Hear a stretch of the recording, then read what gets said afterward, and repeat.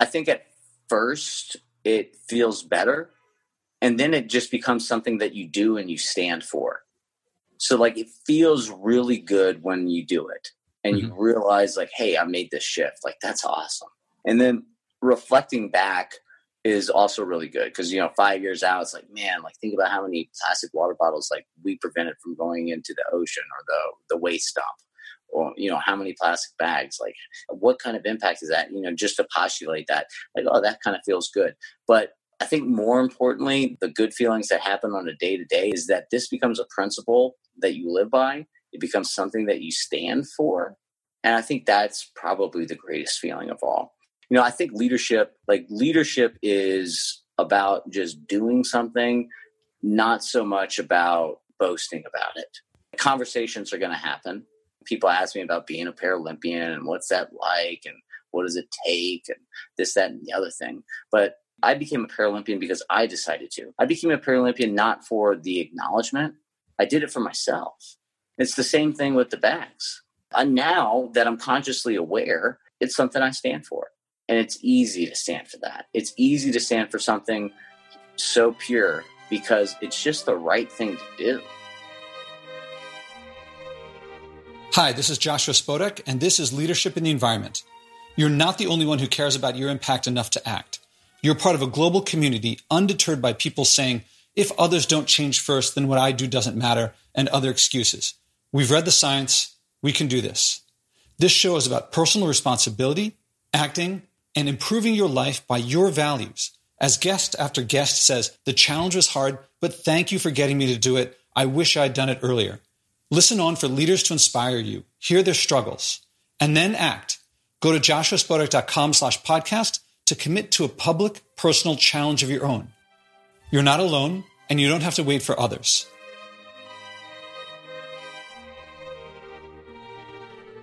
Tanner clearly has just as much fun in the second conversation as he did the first one.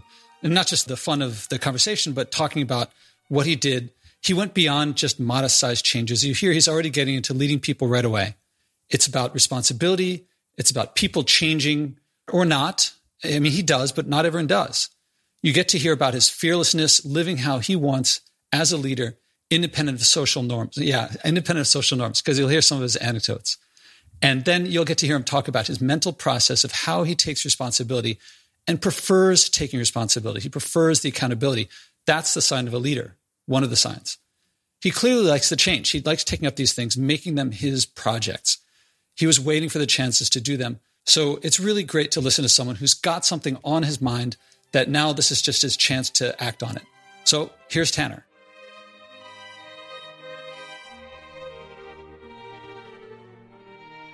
What I've been doing lately is what I now am calling the Spodek technique, which is to start the recording immediately with no chatting beforehand so that the listeners get everything.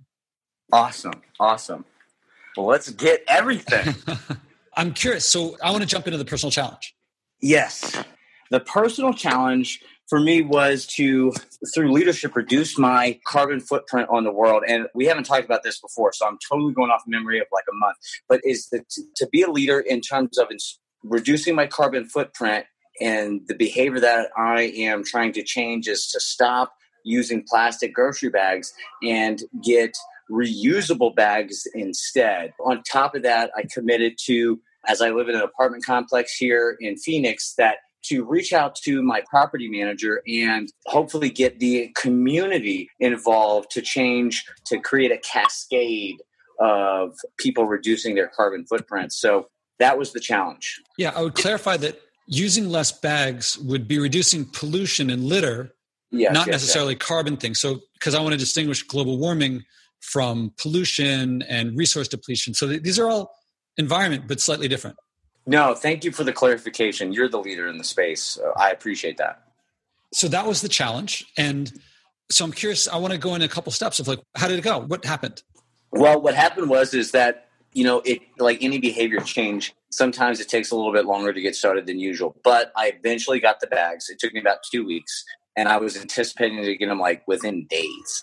So it took me about to get the bags. And then reaching out to my property manager was kind of interesting. We had a conversation. We had kind of like a 20-minute conversation about it. I was sharing with her with her what I'm doing. And she immediately says, oh, well, like I already do that. And I was like, oh, that's great. So you probably, I mean, if you're doing it and I'm committing to doing it, then, what do you think about getting the community involved? And, can we do that by maybe putting up a flyer, or how can we communicate this message? Uh-huh. And she says, well, we did incorporate, she was just sidestepping around the issue, and maybe I didn't sell or close the deal well enough, but it didn't turn out successful in terms of getting a flyer up. But what we did negotiate is that we have the bank of mailboxes for the entire complex is in one area, and right by there is a trash can for junk mail. Uh-huh.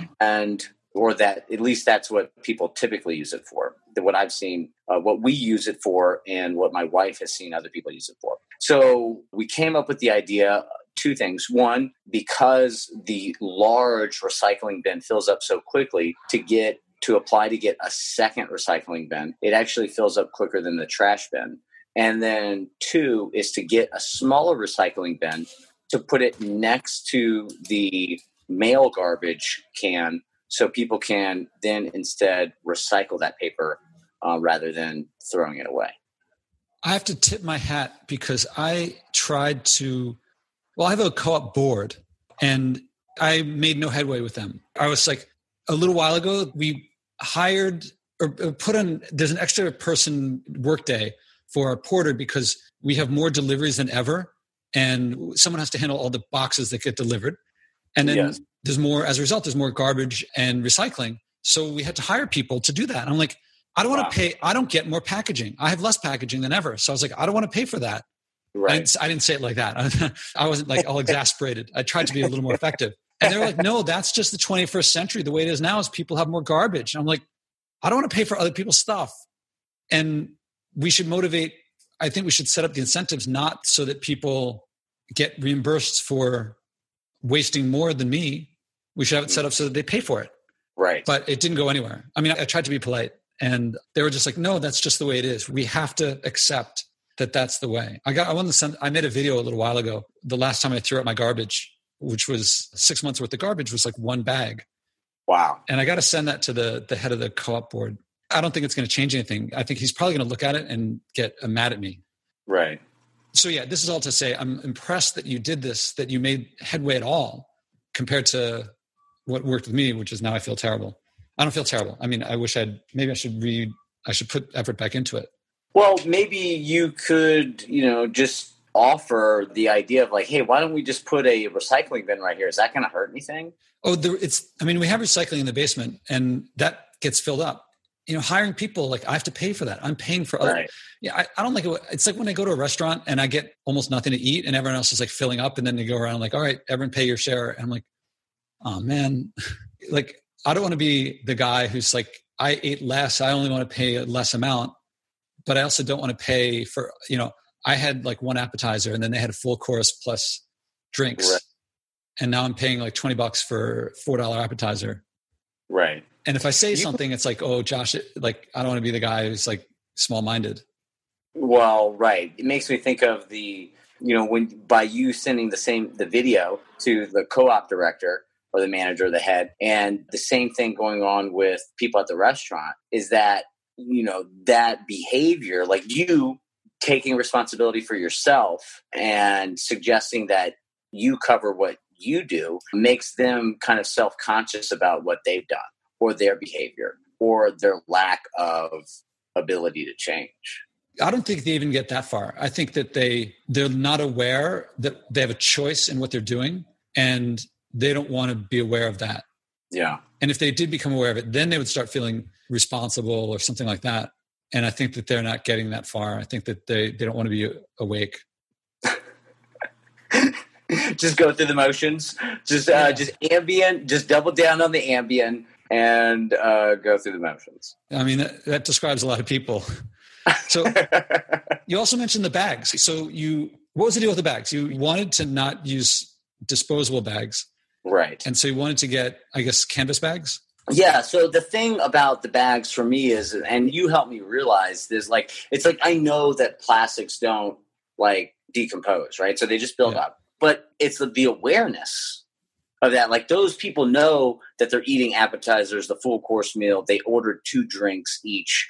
Like they know that, but they're just not like, they're conscious of it. They're just not consciously aware of it. And so it was like, oh, like this is a simple change that I can do that may not make a difference in a week, probably not in a month either, even a year. But it's more about the long term, the accumulative impact.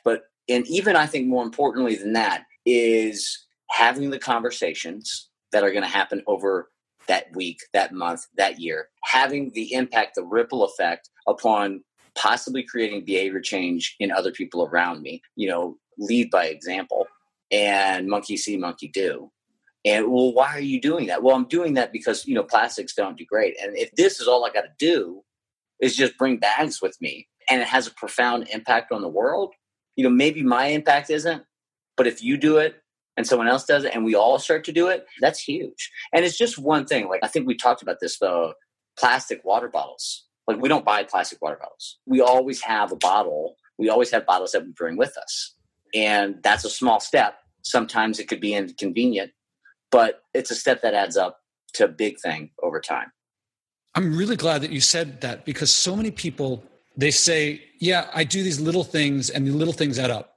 And I agree that little things do add up, but that's small compared to if you take responsibility for the little things, then you start taking responsibility for the medium things. And then next thing you know, the big things aren't so hard for you to handle. And the ripple effect that you described is really, that's a bigger thing, is that you start by changing your behavior and then other people start following. And I haven't had that many second interviews yet, but one of the big challenges that people are facing with the second interviews that I've had so far is other people. Yeah. When they think of themselves, they think, oh, yeah, I can handle this. Okay, some of them are not able to handle it. But the ones who are able to handle it, sometimes, like one guy was going to not do air conditioning. And then when his wife was, no, that's not going to happen. We're going to use air conditioning. And it's a cultural shift. That's what it means to change a cultural value, or to change, it's like the mental models, the beliefs that we have as a society. They were fine as long as we lived in a world where if we trash someplace, we can just move to another place, or the atmosphere is so big that we will never really affect it on a global level. The smog will just eventually, the wind will blow it away and it's gone forever. And now that we have the population we do, and we're covering the planet as we do, it blows from one place to another place where also people are. I think people don't realize like the exponential returns that these small things have. Like, it makes me think about, this is kind of like a multi-layered thing that I'm going to try to dissect in the most concise and clear way possible, is that it makes me kind of think about obesity, right? And so just by me and my wife bringing water bottles everywhere, reusable water bottles everywhere, you might get the question that, oh, so you're healthy, like you like to stay healthy. And it's like, well, yes, but that's not what this water bottle is about. Like, drinking water is great, it promotes health and longevity, but this represents minimizing garbage and waste.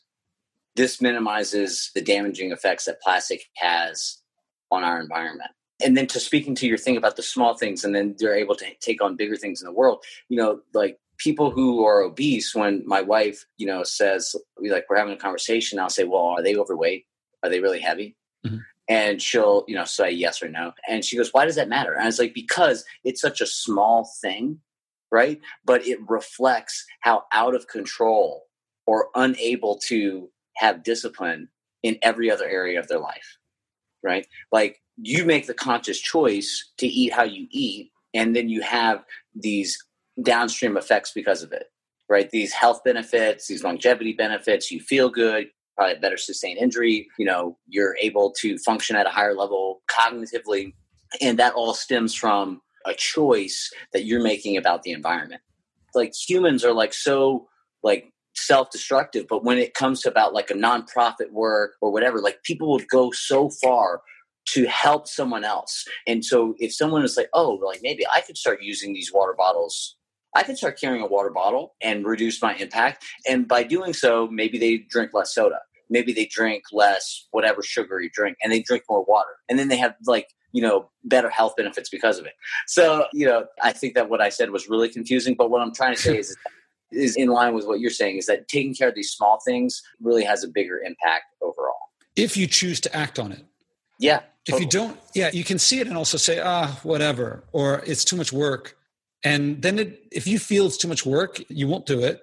I think to me, the biggest connection between how we treat the earth and obesity is the decision matrix in our mind is like, this is easy and in the short term pleasurable. The other thing is not as easy right now, but it's in the long term more rewarding. And they choose like the comfortable and convenient thing. And I think the result is, in one regard, it's a planet full of waste, and the other side, it's a body full of waste. Yeah. And I think that like a lot of people don't realize the joy. Like, well, I want to ask you, all right, we talked about what you've done, but I'm also curious about how it felt. But I want to comment on a couple other things first. Is the conversations that you had, can you share? You talked about like some of the things that you said. What was it like when you talked to people about the bottles or about choices that you make? Are you seeing the influence that you're talking about? So, I mean, immediately, right? The first time you use the bags, it starts a conversation, right? With the person that's checking you out. At the market, you mean? Yeah, or any store, is that any and every store, right? So especially if you're doing it at if it's not at a grocery store, if you're doing that and you're buying retail goods and you bust out the canvas bags, mind blown, right? At least that's what it seems like to them. Whoa, that's so cool. Why are you doing that? Well, I'm doing that to blah, blah, blah. And they're like, wow, that's really cool. Where did you get them? How much were they? They're like, yeah. And then you can start to reinforce, the benefits of it. It's like, it's an easy thing to do, right? It's just something that you just start to do. It's like tying your shoes, right? Like we all got to put on our shoes, but just taking that extra step of tying the shoes, bringing the bags makes a big difference. Was it hard at first, or did it get easier with time, or had you made that shift already? Honestly, there was the initial like, oh, I'm breaking a social norm here. And so there was that kind of uncomfortable at first, but like any fear or any stepping outside your comfort zone, you get better with reps. I'm trying to make this as accessible as possible for listeners, because I think my target audience on this is people who want to change but haven't. And I think hearing what you just said is important, because a lot of people, they think, I don't want to be weird. Right. I mean, we're all so weird already. Yeah. And so, but everyone thinks that everyone else is normal and they're weird and they don't want to be any more weird. So you're saying you're breaking social norm, but you've broken a lot of social norms. Is it something for someone who hasn't trained and hasn't done the reps that you have? Do you remember the first couple times you would break social norms? Well, yeah. I mean, probably the most distincting one that was like really uncomfortable, even for my wife, is I'll never forget. We were at a marketing conference in Vegas in 2011. I'll never forget it because it was the weekend that the SEALs were sent in to get Osama bin Laden. And we're flying home. And this is ahead of my first track meet. And for people who don't know, I'm a U.S. Paralympian in track and field. And I lost my sight back in 2004. Found out about sports for the blind and Paralympic sports years later. And so I'm training I'm dead committed to becoming a U.S. Paralympian, do whatever it takes. And to the point where I don't care what other people think. And we're at the airport, and it hits me. It was like this nonstop at this conference, just nonstop. I'm exhausted at the end of the day, get up early, go to bed, just exhausted. And then I'm so tired. I'm in the airport and I'm like, I've been here 3 days and I haven't done anything for fitness. Mm-hmm. And I told my wife, I said, and I brought them with me with the intention to use them. I told my wife, I said, get out the bands. She's like, what? I was like, get out the resistance bands. I'm going to work out. And she goes, no, don't work out here. And I'm like, why? And she goes, because people are going to stare at you. They're going to, blah, blah. And I was like, those people aren't going to be Paralympians. I was just thinking, they're going to stare at a Paralympic athlete. Who wouldn't want to see that? Exactly. And so I bust out the bands, 20-minute workout. And, and for everybody that doesn't know, like I'm totally blind. So it's just blackness, no vision, no nothing, no light, no shadows, nothing, just blackness. And I do my workout. And I get done. I tell Rosa, hey, I'm done. She comes and gets me. And she goes, oh my God, Tanner, so many people were looking at you. It was really uncomfortable. I was like, really? And she goes, yeah, one person even came up to me and said, what's his deal? What's he doing? And I told him, I said, he's going to be a Paralympian. And I said, see, that is the difference. When you've moved beyond the idea of caring about what other people think, where your mission, your purpose, your why, the reason why you're doing something is more important than what somebody else thinks or cares or says. I mean, those people, if they were really making a difference in their own life, if they were being leaders in their own life, they would have probably been maximizing the time that they were waiting for their flight to take off by reading a book, by working on their computer, by writing a book, by doing something that was requiring their attention that they wouldn't have the time to stare while someone's improving their fitness. And there's been other times too. I mean, like, when I first lost my sight, I had to go around town with an IV pole. I had 4 hours of mandatory IV medications every day. And then when you have doctor's appointments, back to back to back all the time, you're in town walking around with an IV pole. And I remember, my mom and I went to this movie and I had my IV pole and I go to the person behind me. Now, imagine a bag of bones. I go to the person behind me and I said, hey, is this okay? Is this going to block your vision? Is this okay if this stands here? Uh-huh. What are you going to say to somebody who has an IV pole? It's like, man, I'm just glad you're here, So, breaking social norms is something that a change agent does. It's something that a leader is not afraid to do. And again, it gets down to that why, that reason, the purpose being greater than what someone thinks, says, or believes. Because my friend says the quote all the time, like, people who aren't doing things or something, like, he goes something like, people who aren't doing things or aren't trying to accomplish things shouldn't get in the way of the people who are. So when you did the working out in the airport, was that the first, or had you developed the skill over time? Like, did you start with something huge and big, or did you build up to that from other things? Or, I mean, well, like I described the IV pole. Uh-huh. I'm wearing an eye patch right now. So I used that, a good chunk of my left forehead's an implant. My left cheek is an implant. I've got skin grafts over my left eye. I used to literally have bones sticking out of my face. And I would walk around town with no eye patch on. I would just walk around town like that. Uh-huh. And it took a while to get comfortable. I know that many places I go, people stare.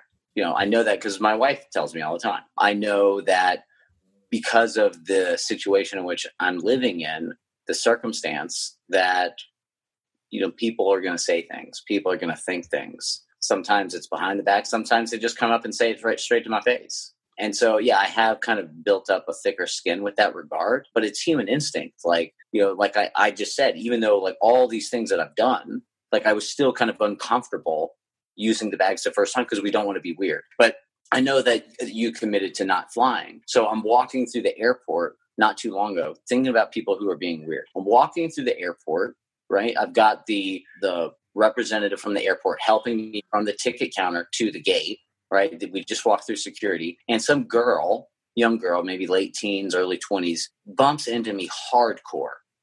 And she goes, oh my God, I'm so sorry. And I was like, it's okay. I've got my white cane out in front of me, like, anybody's paying attention, they saw me. And the sky cap says people on their cell phones. I was like, oh my God, just head down, chin to chest in the cell phone. Mm-hmm. And if we were doing that 10 years ago, 20 years ago, we'd be so weird, but that's okay. It's okay now. Imagine someone in 1985 walking through an airport and they're just not looking at anything. Instead they're reading the newspaper or they're reading a book. Then that would be weird. Yeah. That would be weird. But today it's okay because everybody's doing it. I have an agenda here. I want to take away the option for people to say, oh, it's easy for him. He's blind. He was forced into a situation that he had to go through something. And if I had something like that, then I would also have gone through such a situation. But I don't, he's lucky. In leadership, it's like, I think a lot of people, and this is me in the past, would say, yeah, if I were born under apartheid, I would have done something like Mandela. But you can't blame me that I was born in a place without apartheid. And so, I didn't have a big crucible to go through. So you can't blame me that I didn't rise to the level of him. For me, I discovered that that's an excuse. Totally. It's a cop-out. So what's the alternative? I mean, someone could say, well, yeah, for you didn't have a choice. The alternative is just to decide. Some people, I think it was a very viral video years ago. I don't even know how many years ago, where it's like the crazy man dancing on the side of the hill. Yeah, that Seth Godin uses for his TED Talk, I think. It's just one dude dancing, and he's dancing. He's not in healthy shape.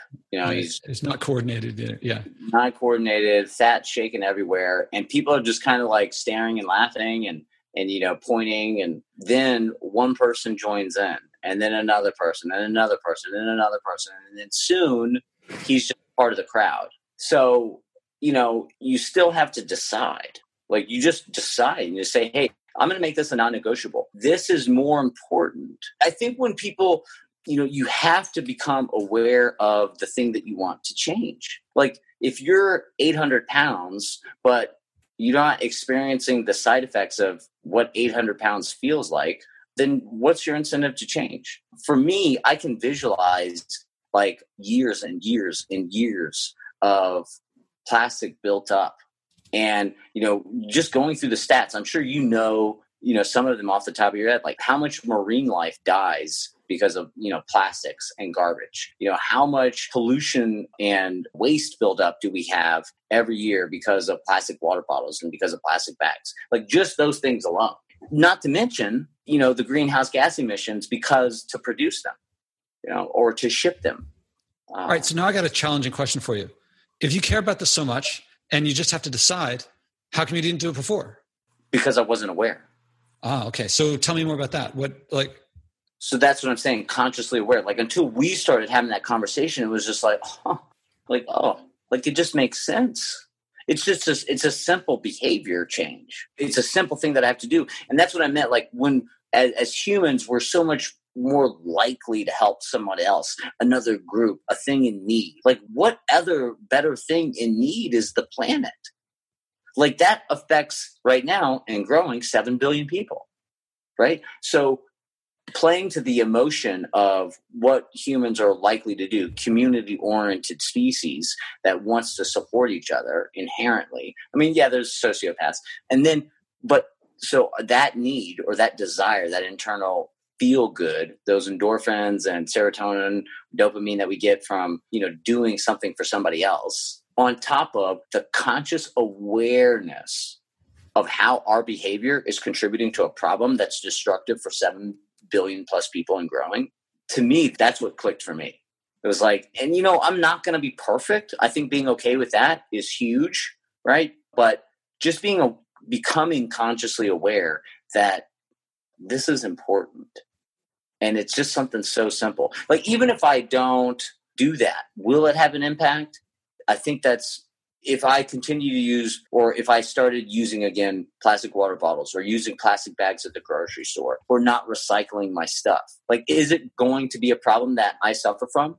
Well, yeah, it is. I won't be consciously aware of it, though, because somebody takes that garbage somewhere else. I don't see what had to happen before I got the water bottles and the plastic bags. I don't see what happened before. I don't see what happens after. Out of sight, out of mind. But when you make yourself consciously aware of everything that happens before, everything that happens after, and all of that nastiness, how it affects our environment over time, and not just our environment, but the people that live within it. That was the switch for me. So that switch, like, if you didn't do it, you wouldn't lose. You just wouldn't be aware. Correct. I think some people might be worried. I keep saying some people. Like, I can think of myself, before I learned how much pollution a flight caused, I could have gone on the internet. I could have researched it. It's there, no problem. It kind of fell into my lap because I was watching a documentary and it was on there while I was on a flight. But I could have looked it up. But I didn't want to look it up because I kind of knew the answer was probably not what I wanted to hear, knowing that I wanted to keep traveling. Sure. And so I think a lot of people would rather not know. If they're listening to us right now, they do want to know, but they haven't acted on it, or they're looking to us for motivation or something like that. Is what you're getting, you definitely lose something. You got to carry bags around. You did have to go through, there's a cost, undeniably. You talk about the benefit, but the benefit could be worse than blissful ignorance. You've gone through it. And so I'm reading from you that you're glad you did it and there's no going back. What would you say to someone who's not sure if they want to find out, if they, they know the blissful ignorance? Yeah. I mean, stop living your life like an ostrich. It's something I call the ostrich effect. Like, just because you stick your head in the sand and, force yourself to not be aware or consciously aware of the destruction, the impact that's going on around you, doesn't mean that it's not happening, right? Like, pull your head out of the sand and make a difference. It's like, I'm making faces at you. It's funny, like, because it's audio. I'm like making like, what's the problem with, the same thing like what you described or what we were talking about, double down on the Ambien, like going through the motions, being asleep, you're alive, you're going through the motions, but you're sleepwalking. It's the ostrich effect. Like, just because people are saying, I'm sure you've heard of this, the world is flat, like that reemergence. Oh, people are it's like a trendy thing now. It's like, I guess you could stick your head in the sand and hear that the world is flat and not educate yourself on physics, not educate yourself on documented science, and live your life with the head in the sand. I mean, you could do that. You could totally do that. But why would you want to do that? I don't know. I don't get that. Feeling inspired? Do you like hearing others acting that you're not alone? Go to joshuaspodek.com/podcast to hear other interviews, but even more valuable, join the growing community of people who care enough to act, not just talk. Read the list of people who have taken on personal challenges and then commit to one yourself. Don't be surprised if you end up loving it, changing more, and finding people following you without you even trying. That's what happens when you improve your life by living by your values. How would you describe, what is the feeling that you have having made the shift? Is it accomplishment? Is it pride? Is it...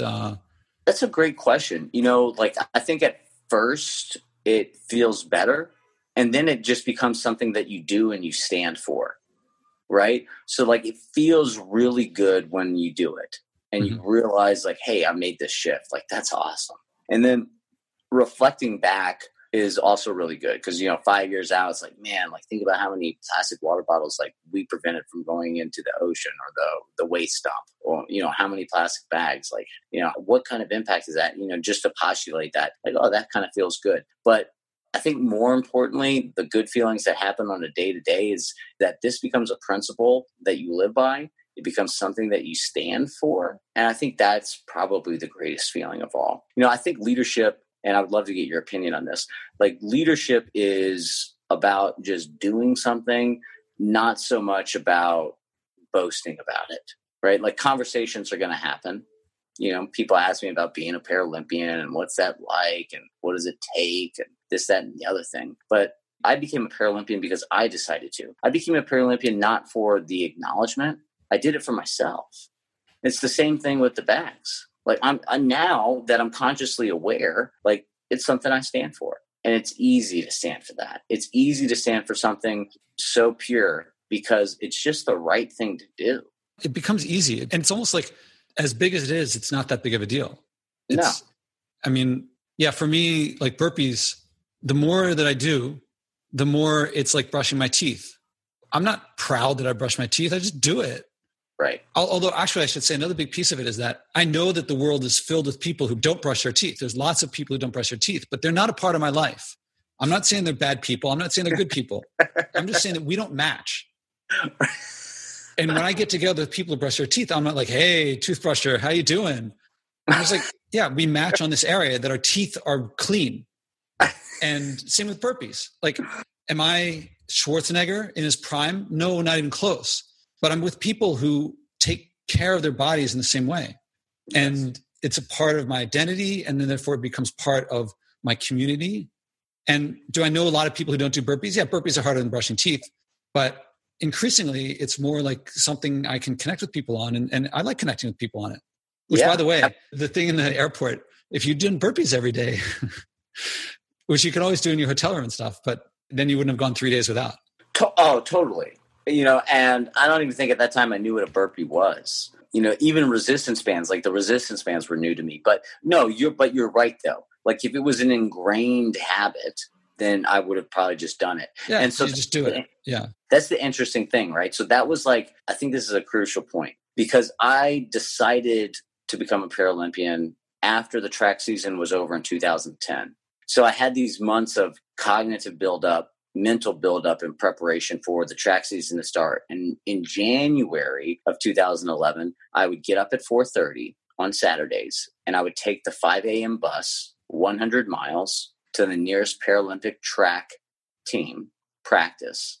I'd get on the bus at noon. I'd come home, and I would step inside my house just before 3 p.m. It's 10 hours of work, 10 hours of investment for 2 hours of practice. And here we are, February, March, April, 4 solid months later, and I slipped. I slipped. That was just Saturday. Like every other day was 100% focus, like training, nutrition, recovery, meditation, visualization, everything was focused on becoming a Paralympian. And then life happens. We get excited about something, shiny object syndrome. For me, it was a marketing conference. And for 3 days, I let the big goal, the big mission slip. And thankfully, I wasn't too cost averse of breaking a social norm or being embarrassed or caring about what other people thought, that I got it in. But, 4 months of work I slipped. And so that's going to happen until it becomes just so ingrained, when you're like, how long do you think it was for you before it was just like, it became like brushing your teeth? Oh yeah. It's still, I say it's like that, but it's becoming like that. And, you know what? One time I was in Shanghai and I remember something happened. I was in bed and maybe I woke up, maybe I overslept or something, but I got up and I knew I was supposed to call someone and I was late to call the person. It was very important. I had a rule then until it stuck. I had this rule, which was no computer, no nothing until I do my burpees. It had to be the first thing I do in the morning. So I'm lying in bed and suddenly I go, oh my God. And I jump out of bed and grab the phone, then put it down and did the burpees and then called. Wow. And I realized that it was like, put the phone down without thinking about it. I was like, oops, burpees first. And that was pretty cool. That is cool. I mean, it's like these Siddhas is like, it's a nonstop, everything you learn about yourself, there's more.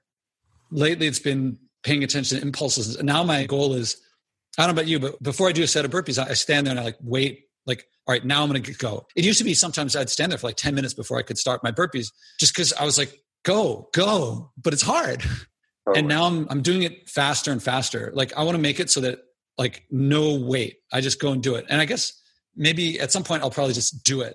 But sometimes when we wake up in the morning, we just don't feel that good.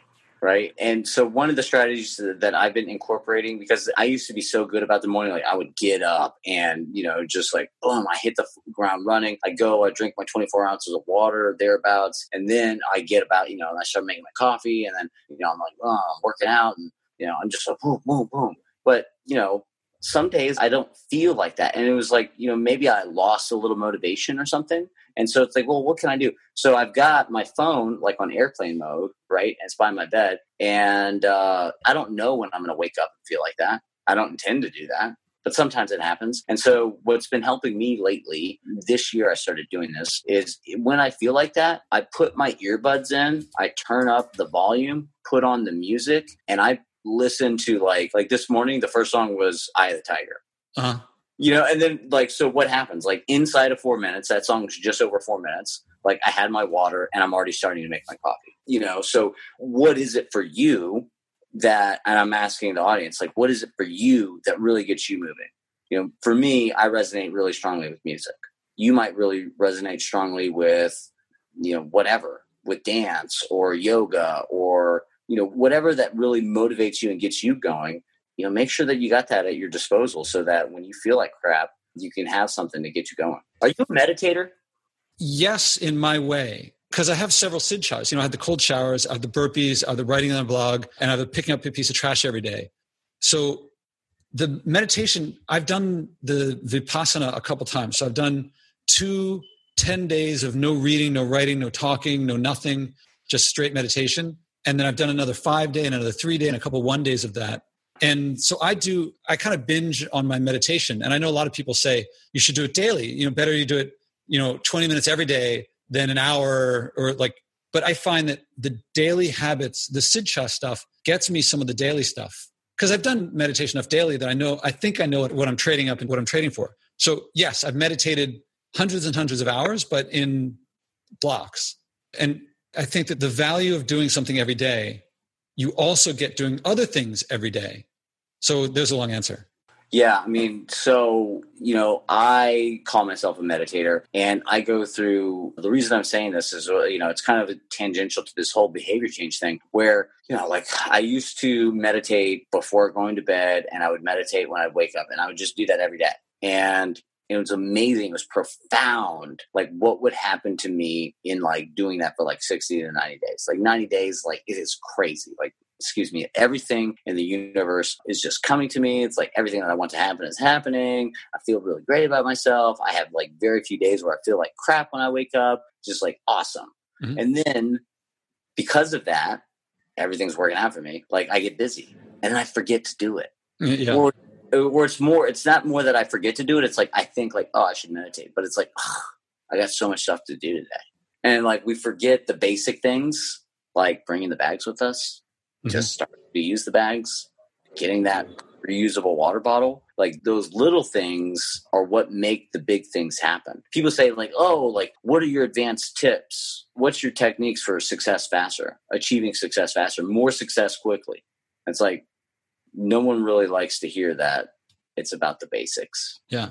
And I think that, when you make those, like for you, the Sidchas, when you make those things non-negotiable, it's crazy how much stuff you get done. Like I'm mind blown by what you've been able to achieve in such a short time. Like it's mind blowing. And, I admire that greatly. And so I try to incorporate those basic principles, like what are the Sidchas for me? And when I stay on top of those, great things happen. It really is like something very similar happened to me in physics or math. Where was it? It was some class. No. I was in business school and the professor was talking about, it was one of the more mathematical subjects.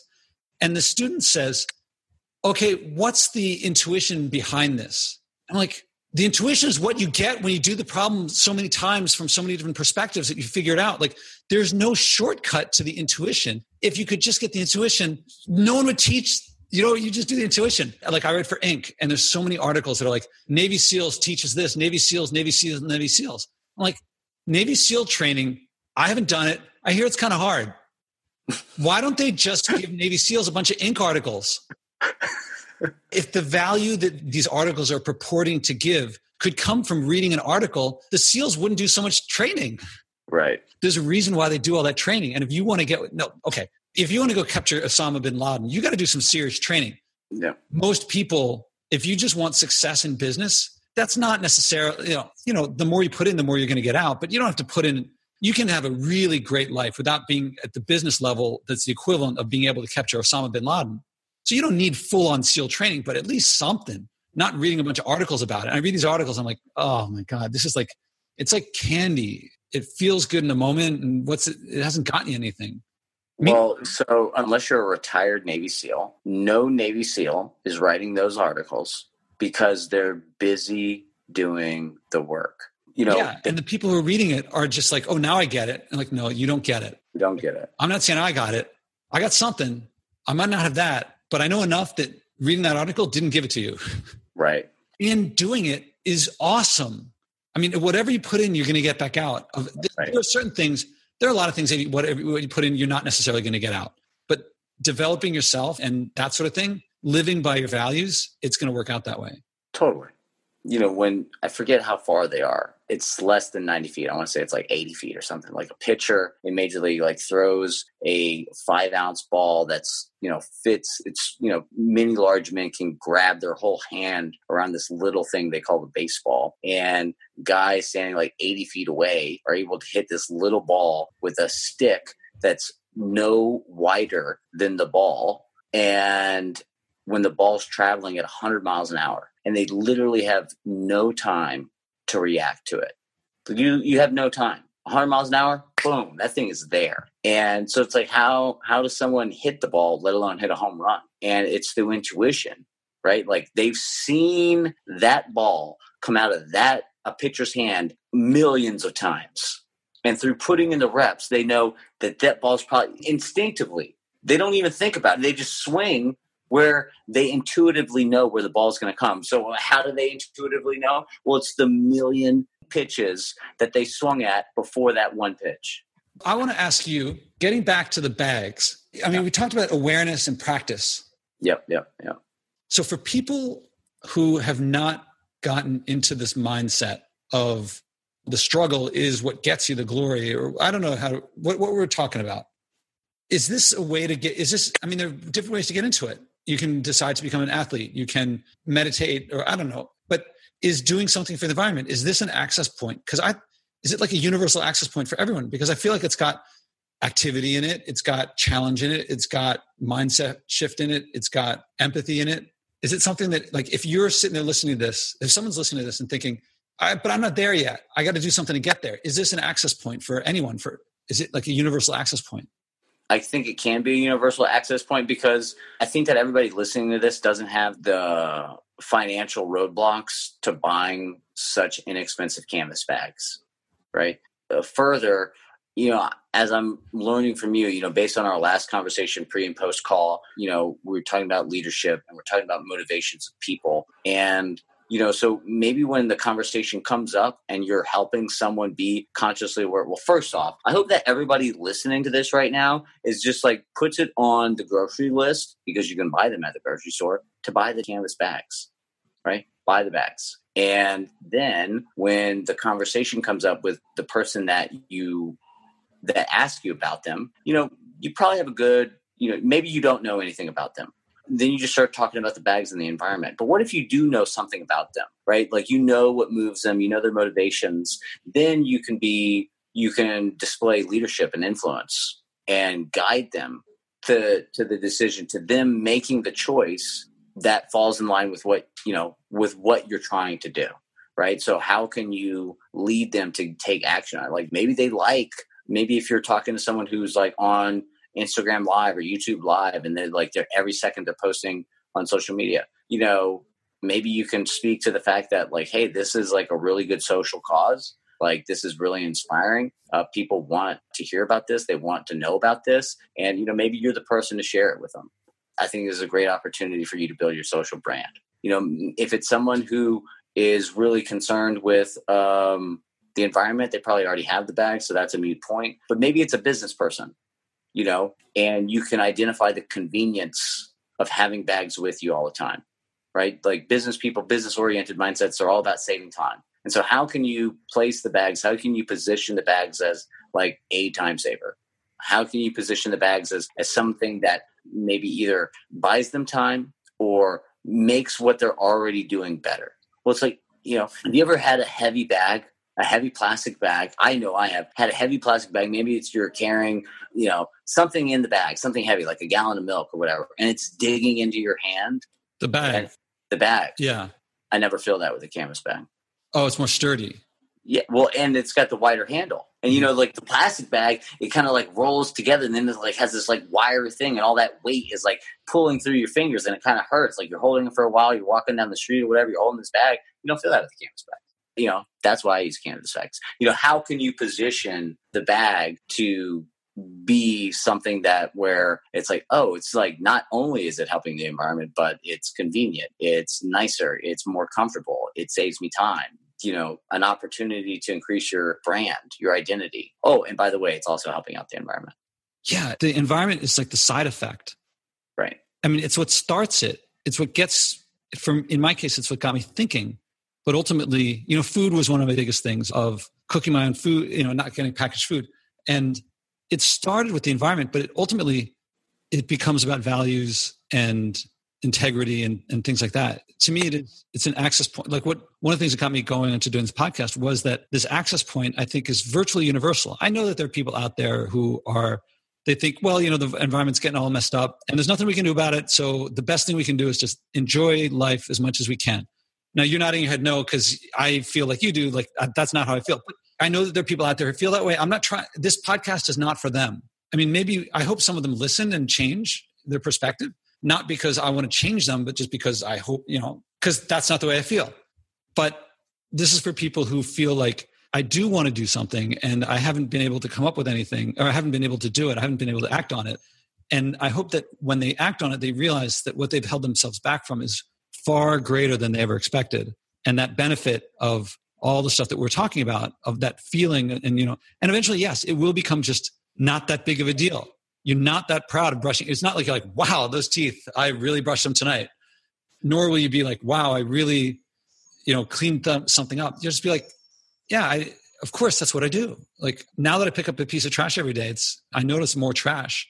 You could say that makes my life worse because it means that I'm perceiving more garbage around the world, but I'm just perceiving it. Like you said, I'm becoming more aware of it, but that doesn't make it, not being aware of it just makes me not see it. It doesn't make it cleaner. Well, there's a lot of science too behind that. Like, you start looking for a car, or you want to buy a car, and then you're going to start seeing more of those cars. And it's more that like there's so much information that's coming through our eyes. Our brain can only process so much. And so when we have an awareness on something, or we become aware of something, then we're going to see it more because our brain is more attuned or focused to that frequency. It's filtering out other information instead. But the analogy that came to my mind when you were saying that is like, oh, like the earth can't like repair itself. It's like, no, like it's just like the human body, right? Like right now, the world has got a broken leg, and we're limping along and we're limping along and we're limping along. And unless we get the cast on that leg and we take time to fix the issue at hand, the other leg's going to go out, and then the hip's going to go out, and then we're going to be crawling. And then we're going to blow out our shoulders and our arms. The planet's going to blow out its shoulders and its arms from dragging itself across, dragging itself from day to day. And then we're just going to be crippled. We're going to be in the fetal position. The planet's going to be in the fetal position, crying for help, broken legs and hips and shoulders and arms. And then what are we going to do? We could still turn it around if we just decide to do it. The body is so amazing in healing itself. And I know that the planet is too. But we've got to give it what it needs to do that. And giving it what it needs is by stop burdening it with all the crap that we're throwing at it. All right. So now what's next? So now you're in this mindset and you're aware, you've done some action. And me asking you what's next, is that the first you're thinking about what's next, or have you already started thinking about what's next? No, I have started thinking about what's next. So, we're not that far away from buying a new vehicle. I was kind of hoping that the next time we would buy a new vehicle, that it would be an autonomous vehicle. I love. Oh, then you could drive. You right. could be in the driver's seat. That's right. And I was thinking that would probably be like a Tesla or some other type of electric vehicle. So all that to say is that whether or not the next car is going to be autonomous, is that I want to buy my next car to, when I say my car, my wife's car, is to be an electric vehicle, or, something that is reducing carbon emissions, right? Because as you educated me earlier on this phone call, it's like I was thinking, I was confusing the two between pollution and waste and carbon emissions, right? Yeah.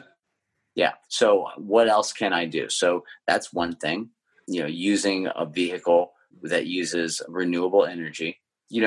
Two is I haven't gotten to the point where you are yet with food, which I think is awesome. But I don't know if you were aware of that $1 billion investment, or excuse me, I think it was $100 billion investment in the indoor vertical gardens. I've seen some of those in the news. They're doing some of that stuff in Brooklyn. And I know some of these things. I think there's multiple companies doing this. Yeah. And so, which I think is fantastic, because it's how we can stop. I think that we can disperse, we can start growing. One is the emissions that eating so many animal based foods. Like I'm not so on board yet where I'm like cutting out my steak or my chicken or my fish. But, I love the idea of having, more vegetables in my diet and, going to a more balanced, I am like almost carnivore-ish. Right now. And after we had the conversation, our original, like when you came on my podcast, I was inspired. I was like, oh man, I want to start eating more vegetables. I want to start eating less meat. What else can I do? Right. And so I think for me, one of the steps too is just to keep continuing having the conversation, to keep talking about it with my wife, to keep talking about it with my community, my property manager, the lady who here at my property got the recycling bin program started. Like when we moved here, there were no recycling bins. And now the recycling bins are filling up faster than the garbage. That's huge. Yeah. So is to keep having the conversation. I think, that I'll become more inspired. And then so here we are again, we're at the crux of the problem that we started out with at the beginning, which is that I'm not that aware. I have like this idea that I want to be a better person by helping the environment with my behaviors and my habits, but I'm not aware of what behaviors that I'm doing that are negatively impacting the environment, or more pointedly, what behavior changes can I do? What products can I stand for? What lifestyle changes can I stand for that are going to support me in my longevity and my ability to function at a high level while also supporting the earth at functioning at a high level? I don't know. I'm on the fringe, I guess, but I think having that conversation is something that I need to have because I want to do this. It doesn't seem difficult to do anything when you want to do it. Yeah, I always used to say when it doesn't feel like homework when the teacher assigns you a book to read that you wanted to read anyway. That's right. I love how you're using the community.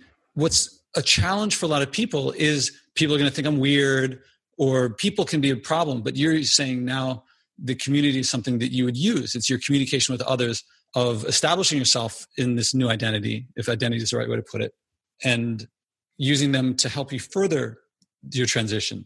Exactly what people see as the problem, or what is a problem for a lot of people, you're using as an aid. Totally. And, the more that you talk about it, the more it becomes normal, right? And you and I both know, I can only imagine for you, but you and I both know, the trolls along the way, the people that said, oh, that's so stupid. Like, it doesn't matter anyway, this, that, and the other thing. I can't tell you how many people didn't believe I was going to be a Paralympian. They're like, why do you do that? I don't get it. And there are going to be those people, and that can make you feel really stupid or shameful or embarrassed or whatever. But more important is what you stand for. I wish that as humans that we weren't so sensitive to what other people thought. Why are we so afraid of that? I don't know. I don't know the answer to that question. But yes, using the community around you to help support you, many shoulders make light work. Mm-hmm. So the more that you have the conversation, the more that you get your neighbors involved, the more that you show them what you're doing, the more people that are going to get on board.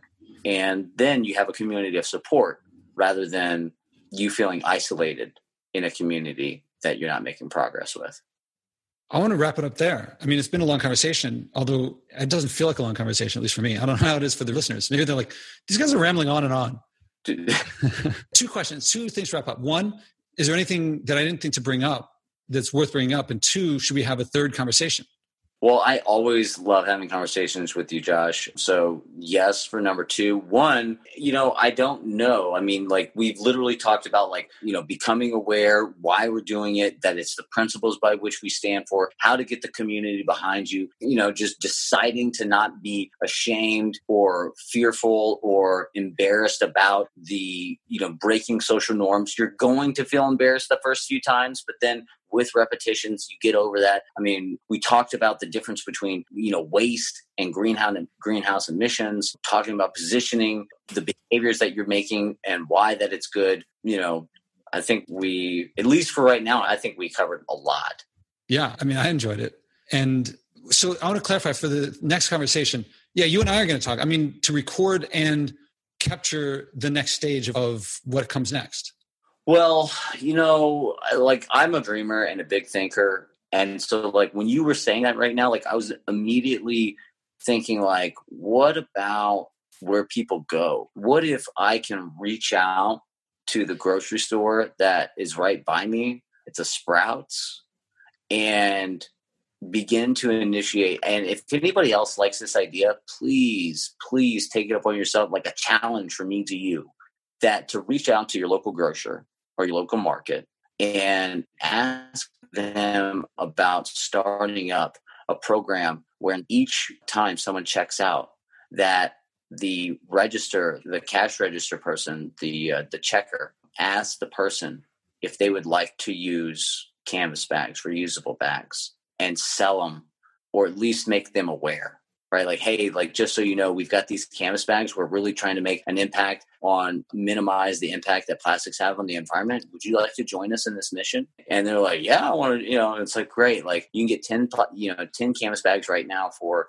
this. I can just add it to your thing and you can pick up, I can add it to the ticket right now, just like they do, like, oh, donate $1 or donate this. I can add it to your bill right now and you can pick them up in customer service. So that was just inspired through something that you said right now. So I'm going to commit that before our third talk that I'm going to go to Sprouts, and also there's a Trader Joe's nearby. So I'm going to go there too. Double down and ask them if they'd be interested in participating. So I got to add to that if they have canvas bags at home, not to get new canvas bags, but to use the ones that they already have. Yes. Because I happen to live in a big apartment building, and in the recycling area downstairs, there's basically an infinite supply of plastic bags because people are always throwing this down there. And you can tell if something has not been used. So I happen to use plastic bags because I'm getting them from the recycling. Yes. And so it's before reusing, reduce, reuse, recycle. So reducing consumption, I think, is a priority over reusing something. Because I know that there's a lot of people, who get reusable coffee mugs over and over and over again. I don't know what happens to their old mugs, but they're constantly getting new ones. I'm like, what happened to the old one? They're like, I don't know, I lost it. I'm like, you're actually using more than you would if you're treating a big metal container as disposable. I think you're wasting more than if you just wait. If you're disposing of it, you might as well dispose of the plastic. So you're stop treating it as disposable. You got to keep track of these things. So that is like the caveat that I feel like is important to put in front. Like, if you have canvas bags, don't get new ones. Use the old ones. Use them. Yeah. And if you have access to, and in my case, it's plastic bags, because how fast my building fills up this stuff downstairs is insanity. Okay. So that's your thing. So should we schedule another one? When are you going to be in New York City? Dude, I need to get to New York City. I was planning on being out there for getting a guide dog, as you know, and in Yorktown Heights at Guiding Eyes. But Fidelco, another guide dog school, came through. And so I'm getting my guide dog actually October 15th. They're going to be here. So I'm going to have to just make a trip out there for a random reason to see you. Okay. I thought it was around now, and that could have been a time we could do a recording in person. So when's a good time? How long does it take for you to make the interaction with the stores? Let's see. I'm thinking, can we do 3 weeks? 3 weeks. Okay. So that's September 22nd. Yep. So same time? Same time, same place. Okay, cool. So that's going to be right after my second conversation with the science curator for TED, David Biello. Nice. I'm going to get to hear, well, we'll see how that turns out to a TED Talk, but he's also got his personal challenge too. That's so cool. I've got my first TEDx talk on the 10th, so that's awesome. Oh, cool. So I'm going to hear about that. Yes, we all want to hear about that. I'm so grateful that you had me on 1 for the first time, 2 for the follow-up. And look, we're creating more awesomeness on the 3rd time, because this is what happens when you have the conversation and you challenge each other to do things. Yeah, this is why I made this. I think that there's going to be a lot of conversations like this. There's also conversations where I had one guy, it's like, woke up the next day, I was like, I'm not doing this. And, oh, really? Yeah. And so wow. There's different people doing it. Everything means that different things for different people. And if I'm going to learn, I'm coming into this thinking, I wrote a book on leadership. I teach courses on leadership that the students really love. And I got a lot going for me, but I'm not like Dwight Eisenhower here. There's a lot of stuff I don't know. And so I'm learning a lot of things. Jeez, I would love to hear the backstory on that. I'll keep it as a teaser. It'll be Chase. So now's your motivation to listen to another episode and get another download after this is launched and help me boost up the ratings. You know it, brother. All right. So you're going to get the calendar invitation right after we hang up. And part of what I'm doing, I forget if you're one of the people I've gotten to yet, but I'm like starting the conversation as soon as we connect and then ending it so that everyone gets to hear everything. So it's my Spodek technique of no before and after secret talk that the audience doesn't get to hear. Oh, man, because I was so going to talk to you about some leadership stuff. I wanted to share with you what I had decided on doing. So, I'm also really curious about the baseball stuff that we talked about before the previous conversation. Let's make that another call because I want to be true to the listeners. Yes. And then, but let's talk in like a week on that. Okay. All right, cool. Thank you for sharing. Thank you for being open about what's worked and what hasn't and how things have changed, and not just superficial talk about really what's going on. Oh man, honesty is the best policy, and opening up and being vulnerable, regardless of whether it's good or bad or indifferent, that's something I stand for. Oh, man, that's a whole other conversation that we'll have to get into another time. Yeah. Yeah. All right. Great talking to you as always. Looking forward to next time. Love you, man. Bye. Bye.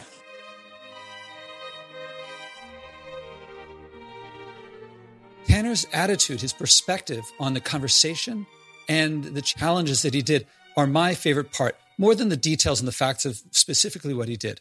A few points that he brought up. Those little things are what make big things happen. That attention to detail. If you want big changes to happen, you got to start with the little ones. But when you do, put the attention to detail in those little things. Also, using your community. I've talked about that with several guests, that usually other people are one of the big challenges. But if you look at other people as resources to help you, that you can help each other, they become allies. They become helping you make things happen. Another thing he talked about is that when you make things non-negotiable with yourself, it's amazing what you can get done. He values doing the work, but it's also not work when you're enjoying it the whole time. So if you're out there thinking, I want to do something like him, I want to take on a challenge, but I'm not sure, acting on your values, if you care about the environment, can give you what he has. You don't have to go blind first.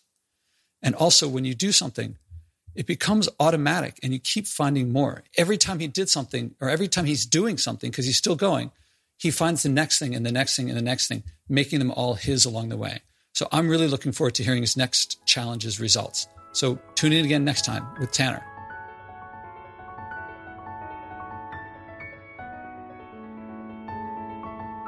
Did you feel inspired too? Then act. Go to joshuaspodek.com/podcast and click to commit to your personal challenge so you can inspire others. Value means better and worse, and living by your values means living better by your values. You may struggle at first, but it's the hero's journey from living by others' values to living by yours. People say that little things add up. I won't argue against it, but what I find counts is acting. Doing something, anything, starts that mindset shift from the debilitating others should act first or making excuses to the empowering I can make a difference, and living by my values improves my life. I don't have to wait for others to act first.